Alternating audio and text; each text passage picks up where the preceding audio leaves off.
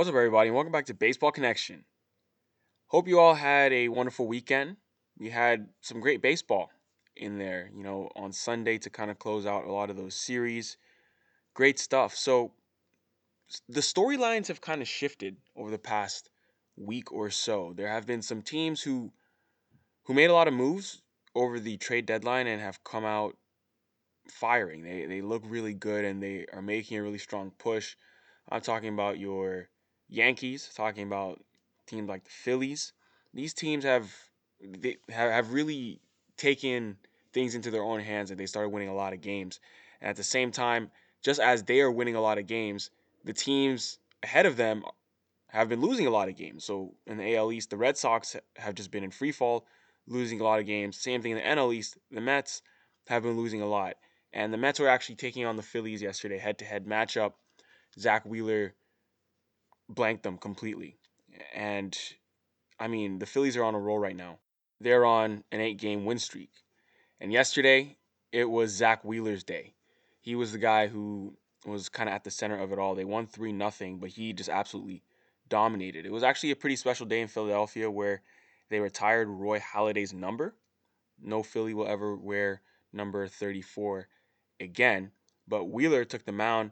He did his own Roy Halladay impression. He struck out 11, walked one, gave up no runs, and just absolutely dominated a 2-hit performance.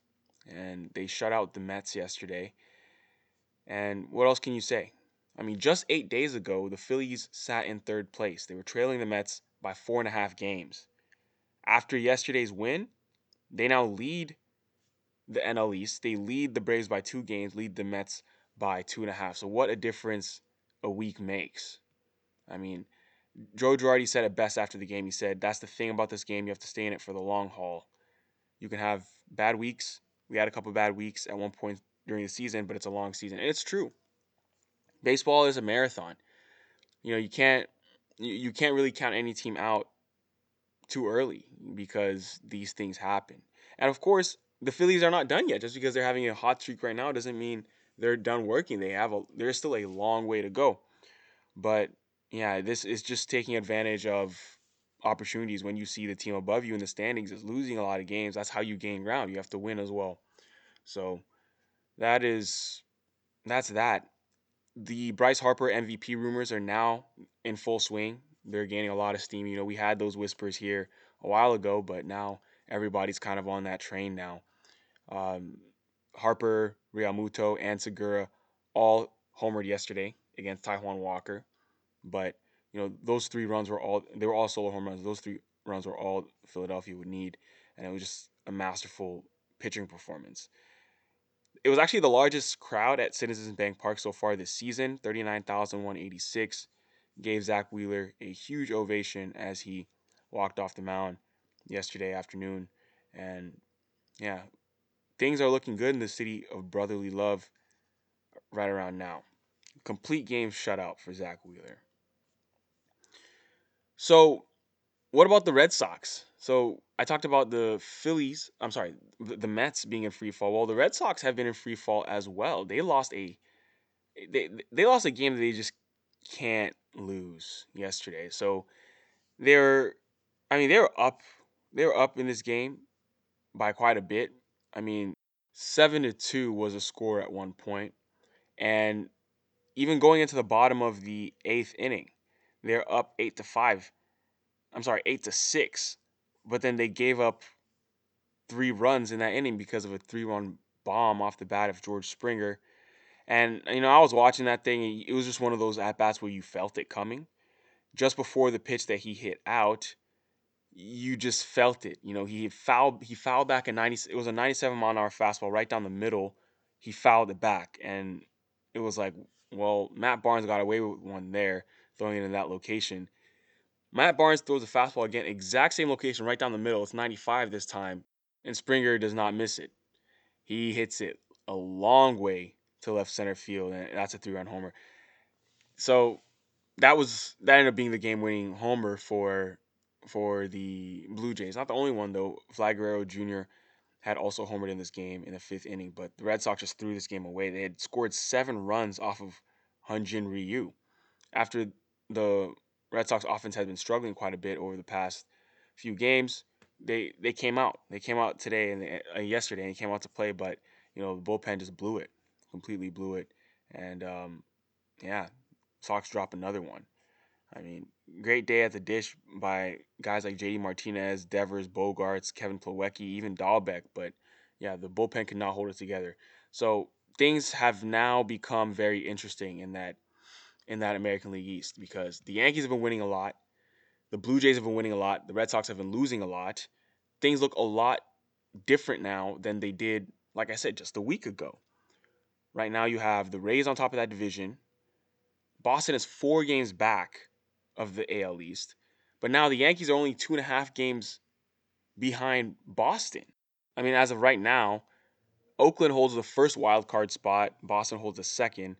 The Yankees are just 2.5 games out of a playoff spot. The only difference is Oakland, with that wild card spot, they're 8-2 in their last 10 games. The Red Sox are 2-8 in their last 10 games. Yankees are 8-2 in their last 10. Toronto's 8-2 in their last 10. You're seeing a trend here, right? Teams are doing what they need to if they want to make it to the playoffs. Teams like the Blue Jays and the Yankees are very much in this thing. So yeah, we'll see what happens as we continue. But the Blue Jays run differential, I mean, they're at a 123 run differential, something I'm looking at right now. I mean, that is second in the American League. That is second to Houston in run differential. So, I mean, that indicates that they are potentially a better team that the record really shows. I mean, the Red Sox run differential is only plus 33, and that's, I mean, of teams with a positive run differential, that's the second lowest after the Yankees actually. So there could be some regression here. There could be some regression that we're seeing. It could just be the Red Sox regressing to, I think, their expected win loss total. I mean, yeah, if you look at that, their expected win loss total is lower than their current win loss total because of that run differential. They've won a lot of 1-run games this year. But at the end of the day, it's not about expected stuff. It's about what really happened. So don't read too much into that. Take that with a grain of salt. But yeah, crazy. Fun times if you are a Yankees fan, if you are a Blue Jays fan. Good time to see your team pick up some ground in the standings. If we move around the league, we'll see some cool stuff. So, I mentioned, let's just stick on the American League. I mentioned the Astros. They did lose yesterday. They lost to the Twins 7-5. Jorge Polanco had a 2-homer game for Minnesota. Miguel Sano homered for Minnesota as well. And yeah, I mean, Jorge Polanco was an all-star in 2019. And, it looks like that talent is legit. That talent is here to stay. I mean, he's been pretty good. He's batting third for them, so he's right in the middle of the lineup. His couple homers yesterday kind of sent a signal like, okay, don't forget about me. I wasn't a 1-year wonder kind of thing. If we head out to Cleveland, the Indians beat the Tigers. Not that either of these teams are going to be in the playoff picture, but they still deserve some love too. Remember Bradley Zimmer? I mean, this dude has been hurt a lot. He's been hurt a lot in his career, but when he's out there, he shows us some stuff. Well, yesterday he hit a clutch home run to end up winning the series, a go-ahead shot, and yeah, I mean, playing right field for the Indians. This is someone who will have to make a decision on. Is he going to stick around in the long term or not? But his home run there in the seventh inning, his 2-run shot off of Ramirez, ended up being the deciding blow for the Cleveland Indians. And then the Sunday night game, it was a good one. White Sox, Cubs, little, crosstown rivalry there. White Sox beat the Cubs 9-3, and there's a lot of good mojo. There are a lot of good vibes happening with the White Sox right now. They just got Eloy Jimenez back, and he was at the middle of everything yesterday. He drove in 5 runs in yesterday's game. He hit 2 home runs. And now, this lineup is starting to look a lot like what they envisioned at the beginning of the season before they got decimated by injuries. So first we'll just go through it. 3 for 5 with a home run. That's Tim Anderson, leading off. Then you have Jimenez, 2 home runs, 3 for 4 with 5 RBIs. I mean, Andrew Vaughn, 2 for 3, 3 RBIs and a home run. He's had a wonderful rookie year. That was his 13th bomb of the year, and he's taken to the outfield very well. He's been thrown out there in left field, thrown out there in right field. This is someone who had never played the outfield in his life before this year. He had always been a first baseman, and he had 3 spring training games out in the outfield. And then they put him out there because they want to keep his bat in the lineup, and he's responded very well. He's going to be playing for a long time, but guess what? Guess who the White Sox get back today? Starting in the lineup tonight is going to be Luis Robert. So another big piece coming back. And then Yasmani Grandal is rehabbing, and apparently that's going really well. He's on his way back from injury. So this White Sox team is looking very scary. They are looking very scary, folks. I think this is a team that is built for October. Absolutely. So keep an eye on that. Let's head out to the National League. Dodgers beat the Angels 8-2. Trey Turner continues to do his thing. I mean, this dude is he's something special. He was leading off playing second base. I mean, I don't understand any kind of suggestion that he would ever sit the bench because he's just one of the best players in baseball.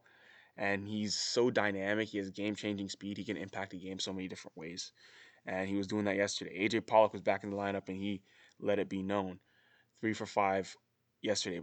Cody Bellinger has remained in the lineup for 2 straight days and had a home run 2 straight days. So he could be coming out of things. And then Albert Pujols hit a home run against his former team, against the Angels. Of course, I'm sure that felt good for him. Kind of being able to show, hey, you guys traded me. Here's a home run, and you could take that. But it was number 676 for the machine as he continues his march towards 700 homers. Will he get there? I don't know. Obviously, he'll have to play next year.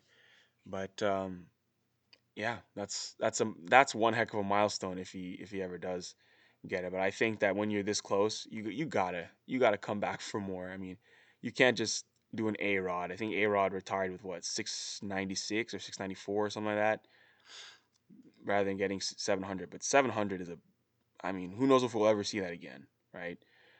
You got to do it if you're Albert Pujols. But I digress. And then up to Milwaukee, the Giants, another NL West team in action. They won 5-4 yesterday. They made a late comeback, a game-tying home run by Brandon Belt. He is someone who missed a lot of time with injury this year, and now having him back is obviously very good for the Giants. But yeah. So you had him, and then Darren Ruff homer, Johnny Cueto 5 1/3 with 4 earned runs for the Giants, but he was kind of bailed out there, by his offense. Offense ended up scoring a bunch of runs late in the ball game to help him out.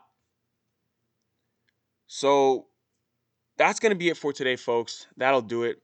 If you enjoyed this, please share it with someone who'd be interested, and we'll see you next time on Baseball Connection.